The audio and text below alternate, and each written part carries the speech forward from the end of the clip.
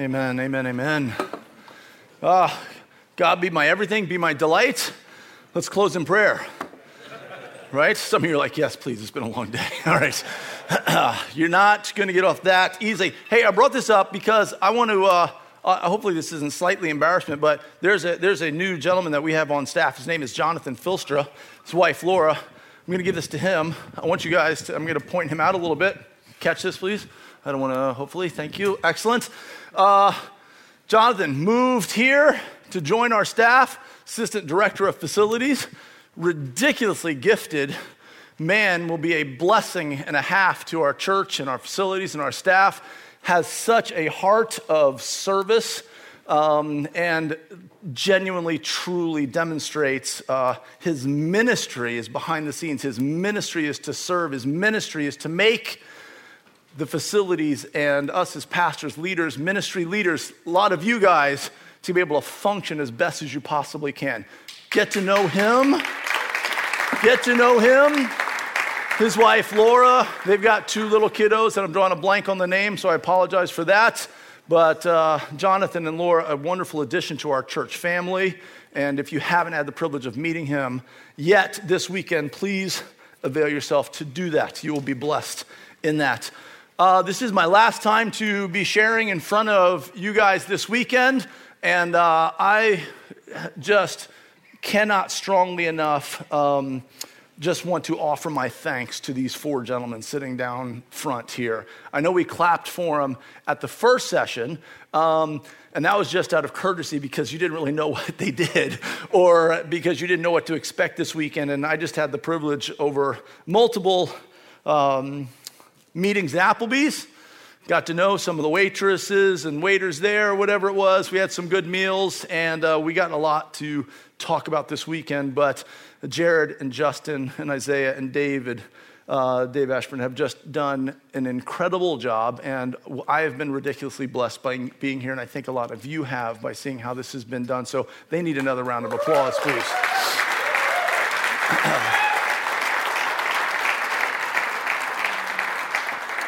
This morning, we began looking at this topic of I'm sorry, I just noticed you guys brought back the water bottle. That brings me to a public service announcement. If we could be responsible and clean up after ourselves while we're here at the Cove. No, I'm just kidding. All right, anyway. It's what? It's something, all right? I'll tell you that much. All right.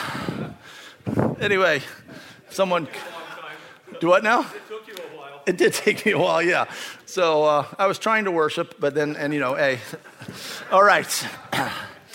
We began to look at reset this morning, and the phrase, stand firm in the faith, and Dave mentioned that already, but this issue of the challenge of continue to be in what can be believed. And it's... Gentlemen, it's not easy to stand firm. It's just not. But with our eyes focused on the Lord and our eyes focused clearly on the Lord, it is possible. And that is one of the things that, if we take nothing else from this morning, in the practicality of things, I think it's okay to say this standing firm thing is tough, and I need help. I need help. Only Christ is going to resolve our stuff. Only Christ is going to resolve those issues and are clearly setting our minds on Christ. But let's please not discount being there, standing firm, locking arms, and helping hold one another up. Because that's what it's going to take at times. It's not easy to stand, guys, but it is possible. And Lord willing, I am praying that we leave here a stronger group of men that are more committed and more determined to stand firm together. And we're going to look at this next passage tonight, or next aspect of our passage, and that is act like men, be strong. If you would, quote with me, please, our passage, 1 Corinthians 16, 13, and 14. Be watchful, stand firm in the faith, act like men, be strong. Let all that you do be done in love. Tonight we're going to talk about act like men and be strong. And thinking through this topic, wow, this topic could go literally a million different directions.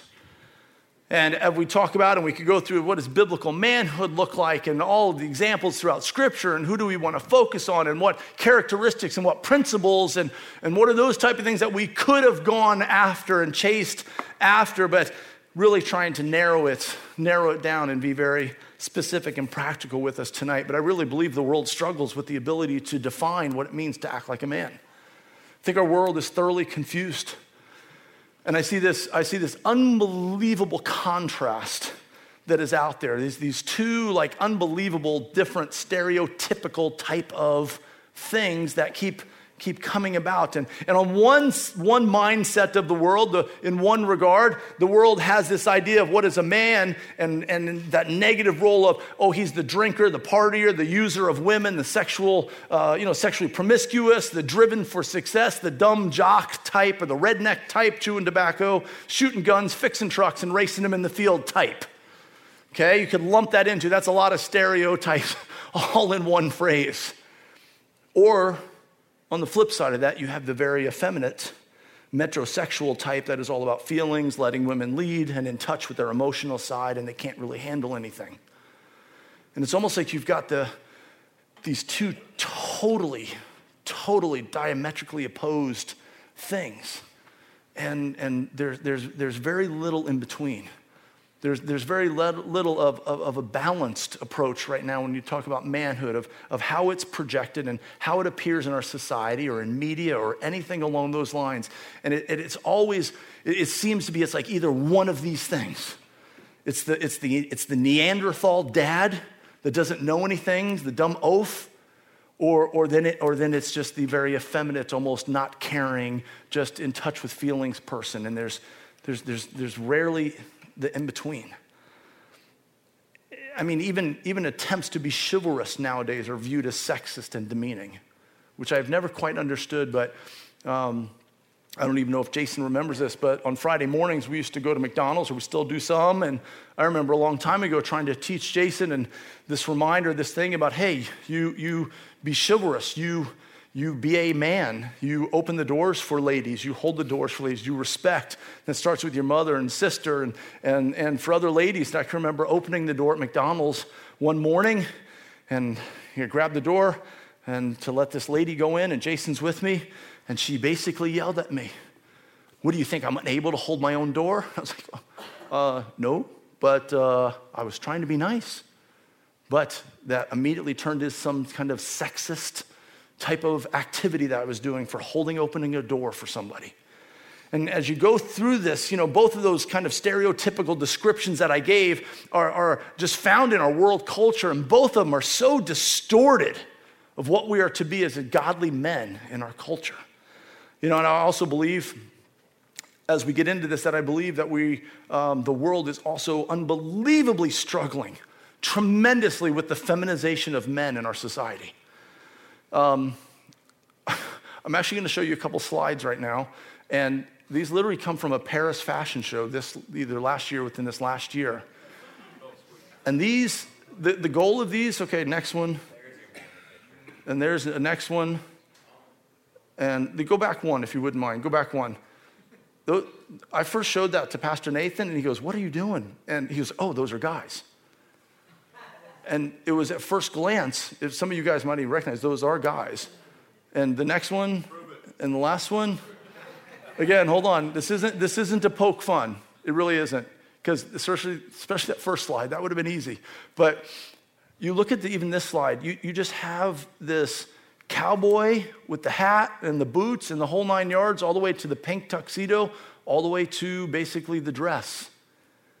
And everything in our world is just going, there's no standard anymore. It's whatever. It's whatever it is. And it's just so sad, the confusion that is out there, this whatever floats your boat attitude. And it's just, there's no principle, there's no conviction. There's even, if you want to say, certainly no normalcy of what we would even expect of what a man does anymore. I don't know if we can move off that slide. That slide's just beginning to aggravate me. Sorry. we see these type of things, and we also hear such phrases as like toxic masculinity. And when you look up things like that, toxic masculinity, that phrase has come from, quite honestly, not males being men. It comes from men being abusive jerks. And we have to distinguish those things. Being male is not sexually harassing females. Being males is not being obnoxious. Being males is not being rude at every given thing or having to be tough. Or here's another thing. Being male does not mean that you can't show emotion and need help sometimes. That's not male, but that's what toxic masculinity is basically. As they're using that phrase, that's where those type of behaviors have driven this. So now even trying to be chivalrous is viewed as almost toxic because it's overbearing. And it is so warped in our society. It has been so warped, and it's so challenging. There's an intentional effort to even destroy the role of father in media. I'm convinced of it. You look at just sitcoms or other TV shows or whatever it is. There's usually the most incompetent individual in the show is the dad, across the board. And that just speaks to this and the decline of fathers in the homes to raise their sons and their daughters. And before you get onto that slide, let me read the stat to you. There are fewer than 42% of all children in the United States live in what is a traditional family. And that traditional family is defined as this: mom and dad in their first marriage, and they are the parents of those children. Less than 42% of our children growing up in the United States find themselves in what I think a lot of us, again, not everyone, what a lot of us grew up as normal home. And it's become warped, and the devastation to our children of having absent dads within the home and their biological dads within the home, and having that family unit with the male as the compassionate but courageous leader of that home is devastating our culture. And you see the effects of it everywhere. Everywhere. We're really left with a dilemma in our society, because here's that slide that was up. It's the decline of the role and the influence of dad and husband and man in our society continues to grow. The decline of that role continues to grow. Our influence as men in this society, in a godly and a productive way, is becoming less and less and less in our society. It doesn't have to be. Things can change. And this isn't all doom and gloom, because here's where it has to start. It's got to start in the mirror. And it's got to start one person at a time. Some of you are in here are not married. It's times like this of when you guys need to make the decisions of how you're going to live your life the rest of your life. You don't wait till you're engaged or married to figure out how you're going to be a husband. You make those decisions now. And those of you that are married without kids, you don't wait until you have kids to decide what type of role model and dad you're going to be. You're deciding that and committing that now. And those of you that have children, now is the time to figure out how you're going to continue to minister to your children in love and compassion and, Lord willing, grandchildren in the future. And you don't wait forever until you get to those circumstances. You're figuring out how you're going to do those things now so that you can be an effective influence later. We need to turn this decline of this role, the lessening role, even within church society. Thinking through this topic, I must tell you that I think one of the things that not only the world struggles with, and I got a little bit ahead of myself, but I not only think the world struggles with it, but I would like to say that this issue is a problem within the church as a whole. The loss of role responsibility within the church, the continued rise of women being the spiritual leaders within their families, men that are disconnected relationally, disconnected emotionally from their families, and the list goes on. Tonight, I'm not going to be able to cover every aspect of manhood or womanhood within the church, within the family, etc., because that could take 30 days, not 30 minutes. I want to focus on the challenge that we have in our theme verse that the apostle Peter, and look at his life in regards to this issue of acting like a man. Act like a man, be strong. You know, when we look at this passage in 1 Corinthians, it clearly and simply states this: act like men, be strong. And again, I'm practical. I take things at face value. I'm like, well, okay, that's the end. Act like men, be strong. Done. Let's pray. It's over. There you go. But we would turn and we'd walk out these doors and we'd have 120 different definitions of what that would even look like. So what does it mean? What does it look like to do that? The Greek wording here of these words is pretty straightforward, but I do think the words and phrasing here are very interesting. The word act basically, it means conduct oneself. Conduct oneself. Like men is in a courageous way.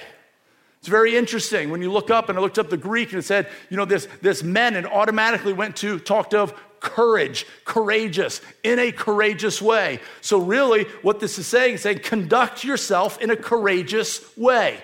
Act like men. It's the assumption here that men are going to act in a courageous way, that we are going to be courageous. And courage, if I could just say this, courage does not mean the absence of fear. Courage doesn't mean that we know it all. Courage just simply means that in spite of the fear, we stand. And we stand firm with conviction.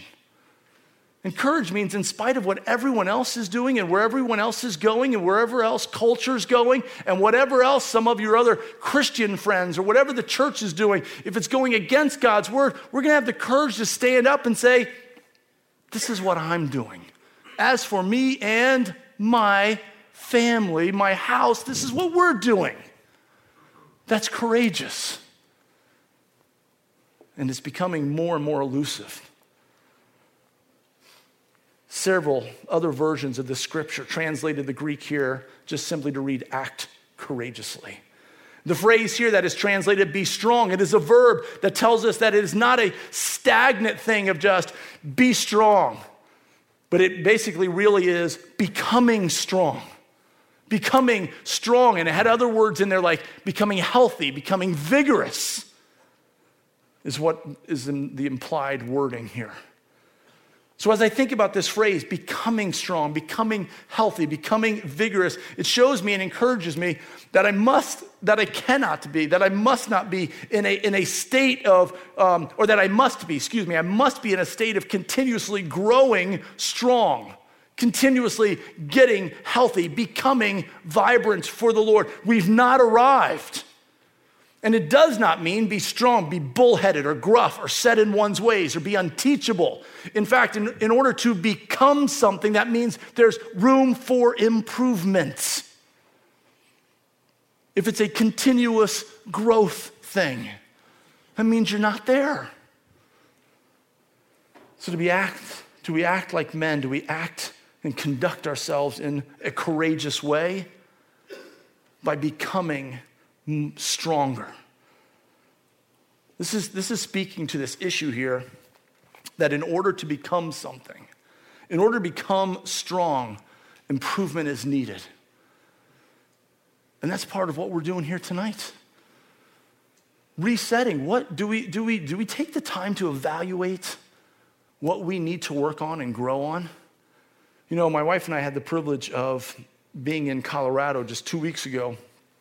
And it was a wonderful time where ministry couples get together for basically ministry renewal. There's some counseling, there's sharing, there's, I jokingly called it group therapy, where we would sit around as ministry couples and talk. It was very refreshing to talk with other ministry couples that we didn't know. And we were with a couple from India and a couple from Minnesota and a couple from Papua New Guinea. And wow, the stories and the serving the Lord, I think, is incredible. But this was for rest. And it was also talked a lot about the Sabbath rest. And it talked about diving in. And I told the people that were leading this on several mornings, I said, I did not appreciate the devotional this morning that you guys wrote, because you challenged incredible, deep self-reflection, and I did not like it. I didn't like it at all, because I like being set in my ways. I like thinking I've arrived in some things. I like exactly where I've buried some stuff, and I'd like it to stay there. And I had the privilege about 2 weeks ago, to have some stuff brought up that I didn't really care for, that needed to be dealt with, because I need to become strong. I need to be growing in strength for my wife, myself first, my wife, my family, ministry. I need to always be growing. In Ephesians 3:16, we see the same phrasing within this verse of this becoming strong. And it says this, that according to the riches of his glory, he may grant you to be strengthened with the power through his Spirit in your inner being. To be strengthened. Again, it's this issue of becoming strong, growing in the faith, understanding more and more sound doctrine and principles of Scripture, so that we can do what? So that we can stand firm and do so in a courageous and God-honoring way at the same time. Tonight I mentioned it, that we're gonna look at the Apostle Peter. And Peter was somebody that, when I think through Scripture, bravado comes to mind. Okay? It's this man of bravado and action and doing and sticking his foot in his mouth and chopping off ears and all of this stuff. But here's one of the things that we see and find is this issue here of strong bravado and no compassion, or strong compassion and no bravado. And I see this a lot in the church. We've lost the balance, and tonight, these are the two aspects I want to talk on the rest of the time. It's this issue of bravado or courage and compassion. Because a lot of times we're good at one and not so good at the other. Or we get them mixed up. Or we display courage and bravado and aggressiveness and all these things at the wrong things. Peter, if we were looking at Peter, he was someone that actually struggled with something that I feel is this issue of strong bravado and no compassion, or strong compassion and no bravado. Peter exhibited this imbalance multiple times through Scripture, and let me just rattle off these real quickly. You'll see them on the screen here. But when you think of Peter's life, in Matthew 14, he demonstrated incredible bravado. He hops out of the boat and walks on water. In John 18, 10 and 11, Peter cuts off the ear of Malchus, the high priest's servant, as he's trying to defend Christ. In Luke 22, 33 through 34, Peter tells Christ that he's wrong and that he would never deny him. And then in Luke 22, 55 through 61, then Peter denies Christ 3 times. You know, in these instances and multiple other instances throughout the Gospels and throughout the remainder of the epistles of the New Testament, we see Peter's courage. But in these instances right here, you know what we saw? We saw courage in his own strength and in his own arrogance. And in the end, each one of these was a spiritual failure. See, bravado just doesn't cut it. Courage alone doesn't cut it. Because what happens if we're not walking in spiritual strength that is in Christ Jesus, our bravado is just arrogance. Our courage is nothing but even self-glory at times, and letting everyone know we got it all figured out. Even to the point where Peter looks at Christ and say, "No, Christ, not me. I would never do this. I would never do." He's telling Jesus, "You're wrong." But see, by our actions, how many times do we sit there and we go, "God, I know this is what you want me to do, or what I should be doing, or what you're, but I got it. Thank you. I can do this." We're telling Christ he's wrong. And then we see an incredible thing here after Peter denies Christ. It's in Luke 22, verse 62. And we see the brokenness of Peter. It simply says in this verse, he went away and he wept bitterly. This is in the same chapter that Peter was courageous, quote unquote, enough to tell Christ that he was wrong, that he would never deny him.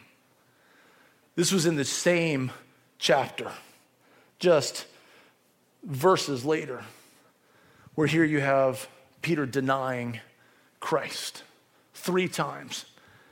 And I think in the story of the Gospels, as you look at it, as you can imagine, Peter, after he denies, more strongly denies, and then in essence swears or vows that he never knew Christ, he sees Christ, and Christ sees him. And it cut him to the core, like he never imagined. It went from arrogance to brokenness instantly in the eyes of his Savior. Seeing Christ and understanding that all of that arrogance, all of those things where Christ is saying, Peter, get behind me, Satan. How would you like to be called Satan by Christ? Why? Because Christ needed to go to the cross, and Peter's like, no, Lord, no. And he said, get behind me. You don't understand. Put your courage, your bravado, your arrogance away for a second and see me, what I need to do. And then you look at Peter's life after this brokenness, after this acknowledgement of sin and seeing his life. I'm convinced Peter looking at Christ and Christ seeing him. And then you have this acknowledgement in Peter's life of just this devastation of letting down his Savior, this devastation of the sin in his life. Maybe for the first time actually realizing how rotten to the core he really was and how wrong he was. And he had no arrogance then. You see, in our courage and arrogance, in light of Jesus Christ, we can have none of it. We're horrible. And here you have, look at these things after this brokenness, after he went away and wept bitterly in John 21, 15 through 17. As Christ was denied by Peter 3 times, we see in this passage that Peter is reset. He is restored 3 times by Christ. In Acts 2, Peter addressed the crowd at Pentecost, and over 3,000 were added to the church. Peter then is the rock of the church moving forward. In the end of his life, he ends his life is taken from him. He is martyred for Christ. There is no doubt that Peter continued a life of courage, of bravado, but now it was marked by brokenness and humility. And it was marked by the power of the Holy Spirit with his focus on Jesus Christ. See, courage in yourself. Courage in what you can do. Courage in your skill set, in your giftings. I shudder to think how many times in my own life, by my poor behavior, I've literally told God, I got this. And I've considered that, what? Courage for the Lord, bravery for the Lord, honoring the Lord. And I think sometimes he just looks at me like, if you only knew. I know who you are. I see right through you, and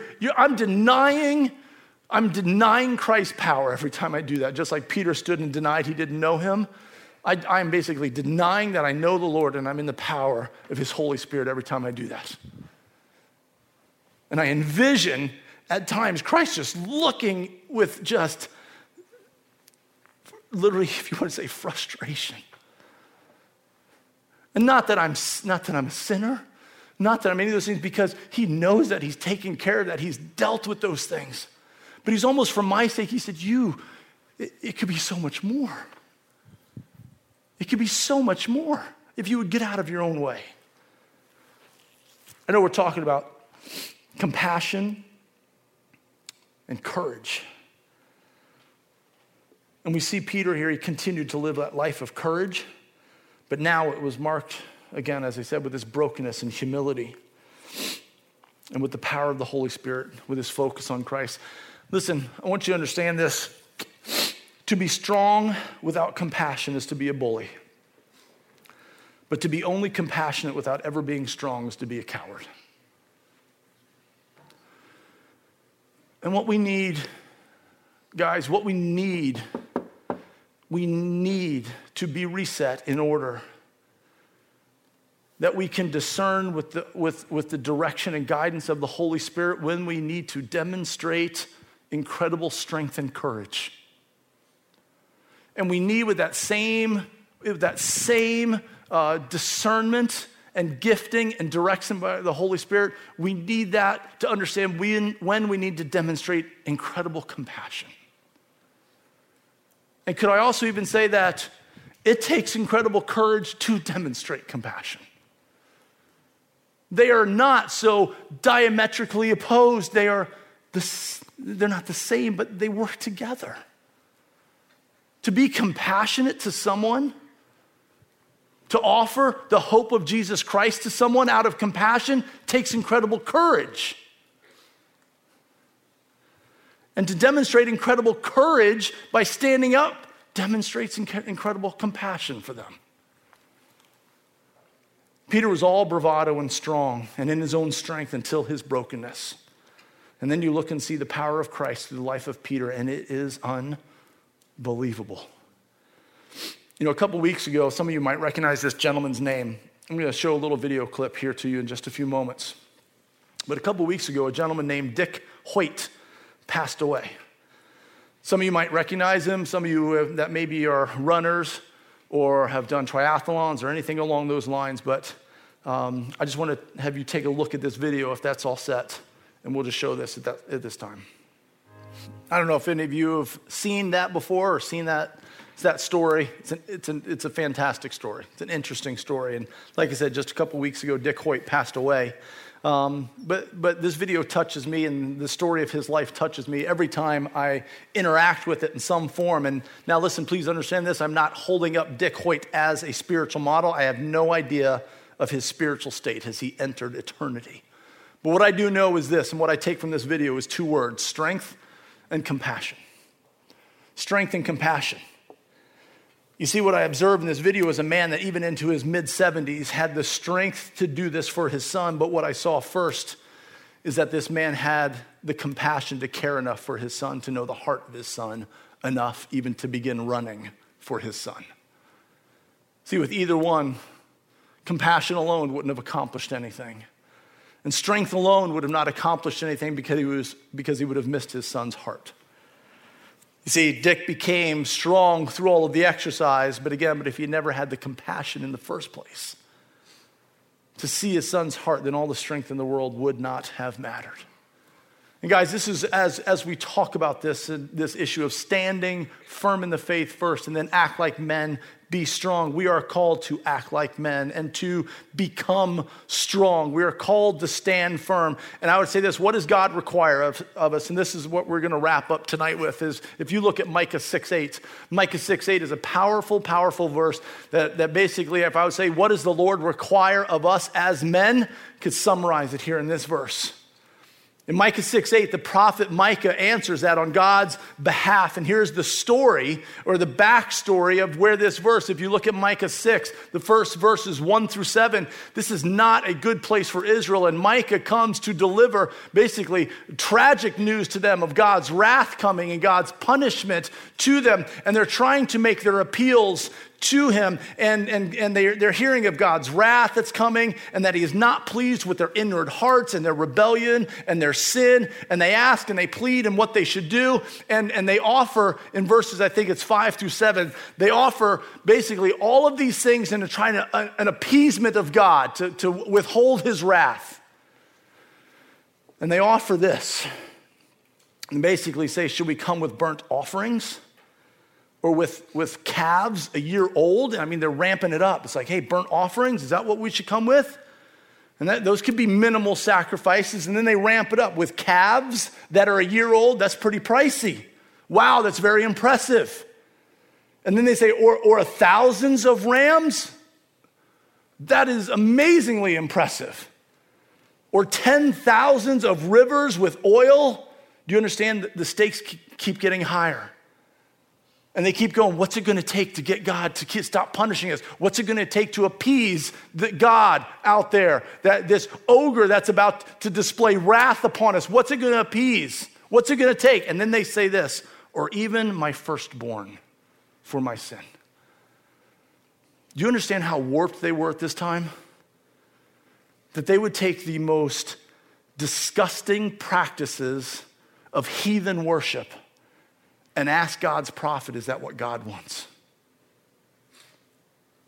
And I was thinking about this passage, and I was thinking, holy cow, I do the same thing to God all the time.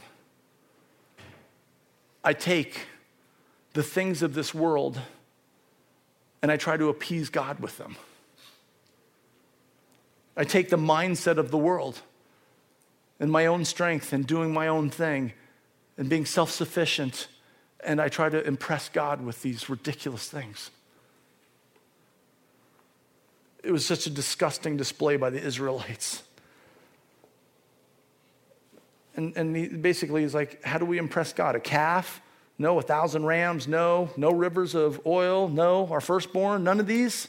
They were so far from the Lord and didn't even know the scriptures that were told to them, to Saul by Samuel. And you guys remember this? It says this. It says, has the Lord, this is Samuel talking to Saul, does the Lord have great delight in burnt offerings and sacrifices, as in obeying the voice of the Lord? Behold, to obey is better than sacrifice, and to listen than the fat of rams. Do you guys remember that? And he's reminding them of that. And then on top of that, to adopt that heathen practice of child sacrifice in order to appease God, just a disgusting display. And this is how Micah responds. And he looks at them and he says to them in verse 8, he has told you. It's basically like, he's already told you.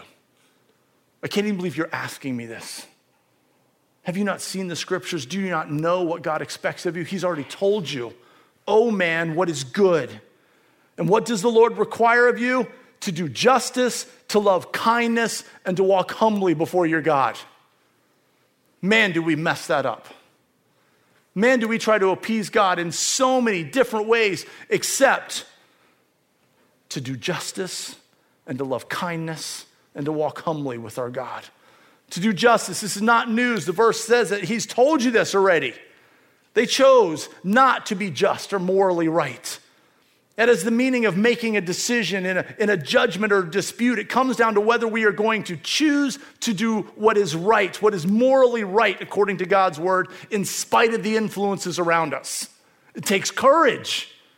It takes consistent courage to do justice, to do what is just, what is right according to God. They chose not to love kindness. The word kindness here is mostly translated kindness in this passage, but it also means mercy and faithfulness. That's how it's described in some other versions or translated in some other versions. And the issue here, the question is, are we going to choose to be faithful, to demonstrate compassion, to demonstrate mercy? Are we going to love choosing to be faithful to the Lord by demonstrating kindness? Choice, again. And the last one is they chose not to walk humbly with God. To be humble, to be pure before the Lord, to walk in the absence of pride and arrogance and self-sufficiency before the Lord. That's what it means to walk humbly before God.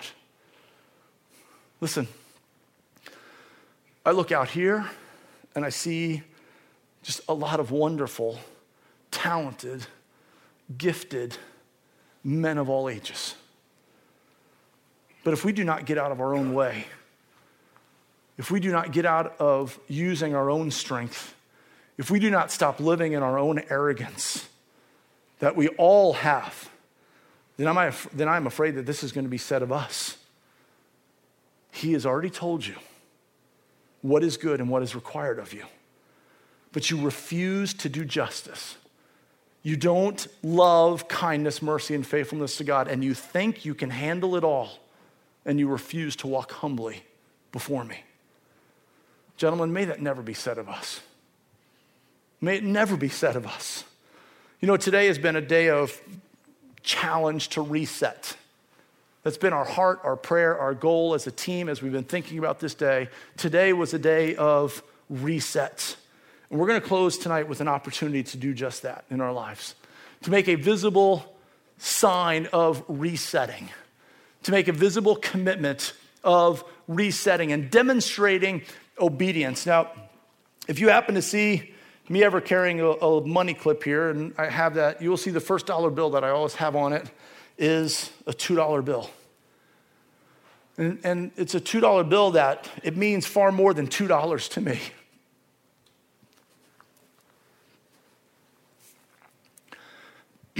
Sorry. Because I got that $2 bill in Israel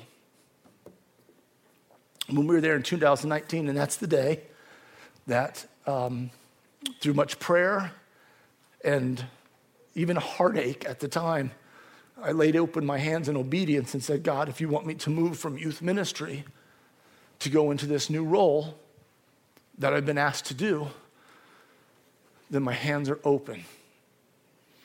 And you know why I carry this thing around? Because I want to close my hands all the time and take it back. Because it's uncomfortable. It's challenging. It was done in an act of obedience. And I'm not saying I'm all that by any means. But what I'm saying is I have to reset myself a lot. And this little $2 stinking dollar bill reminds me to do that. It reminds me that my focus needs to be on doing justice,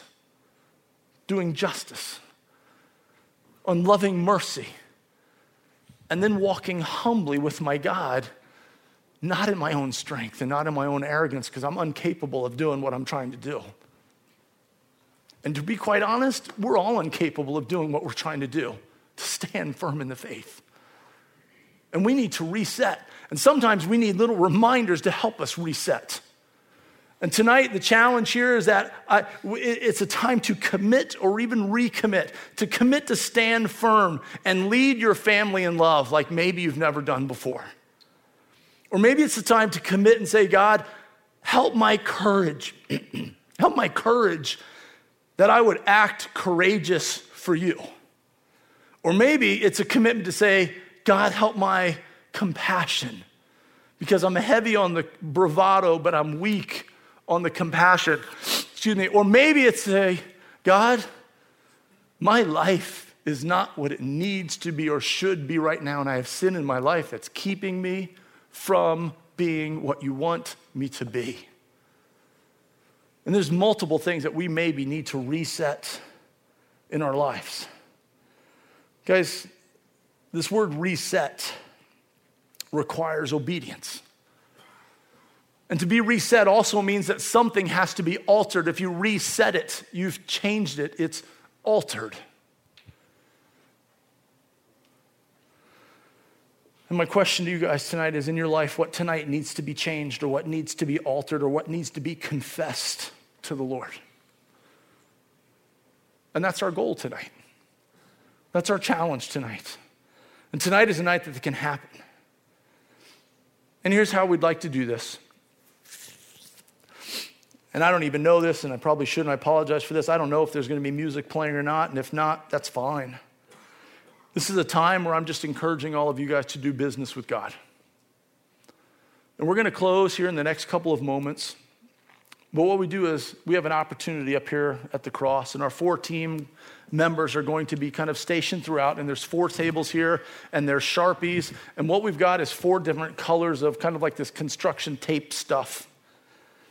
And here's what I'd like to encourage or challenge you to do. If you're saying, God, tonight is a night of reset for me. It's a night of, could be confession of sin. It could be a night of saying, God, I'm doing well. I want to do better. I'm striving to serve after you, but I want to do better in leading my family. I want to be better in my ministry, or better in my walk, or better in standing firm because I see the waves and the erosion taking me down. And maybe you need to write something, and that's what these markers are for, these tables are for, these little slim pieces of paper. And here's the deal. You might write a word on there, you might write a little sentence, you might write something, and here's what I'm going to ask you to do, is to come over to this cross and tie it to the cross and leave it where it needs to be. And you leave it up there as a symbol, and I hope later tonight that you take pictures, and instead of a $2 bill, you take out your camera and you look at that picture and you see, that's where I left that, Satan. That's where I left that and I reset. And when I feel discouraged and I don't feel capable and I don't feel any of those things, I look at that saying, I am capable in Christ. And I am capable because he has equipped me and he has forgiven me and he has reset me and he has restored me just like he restored Peter. And you look at Peter, the rock of the church who gave his life as a martyr for Jesus Christ. And that was not possible until Christ reset him and restored him. And tonight I think there's many that probably need to be reset. So we're going to leave it at that. And if you feel God stirring in your heart, and listen, if this cross stays blank tonight, praise God, we're in a far better place than I might assume. And if there's one up here, great. And if there's 100 up here, great. And here's the deal though, guys, as I said it before. If nothing changes after you wrap something on here, you've missed the point. This is the $2 bill. This is the symbol. This is the commitment. The hard part starts after tonight. The challenge is really after tonight. But what might be an awesome thing tonight is you came up here and tied one of these things up as a commitment and you write it down and you remind yourself and you remember and then you tell somebody tonight. And you pray about it tonight. And you make a commitment to each other to stand firm, arm in arm, locked together so that you can stand firm in the faith and you can have far greater influence for the Lord with your family, with your loved ones, with your coworkers, with your neighbors, with the people at church, with everybody than you ever thought possible because we've gotten our eyes off of ourselves and totally onto the Lord. And we've made a commitment to reset, to do justice, to love mercy, and to walk humbly before our God. Father, I pray for these men. Father, I feel ridiculously unworthy to be challenging these men for spiritual things. Father, I look out and I see men that have influenced me over the last 20 years. And yet, Father, you know each one of our hearts. You know I need to be reset on a consistent basis, that I'm continuing, Lord, to grow and becoming strong. And Lord, I know by what you've laid on my heart that there's men here tonight that want to continue being strong, continuing to grow, and they need a reset. God, this year of COVID, this year of isolation, this year of anxiety has kicked our tails. And some of us are deep in sin. And some of us are not being courageous as we should. And some of us are not being compassionate as we should. And we need you. Father, help us. Gentlemen, this is your time to do what you will. Pray silently at your chair. You can approach these men and write something down and come and tie it to the cross and leave it. And after you leave it, you can pray. You can stay up here. You can go sit down. This is your time for the next few minutes to do business with God Almighty and what a God we have that is here with us.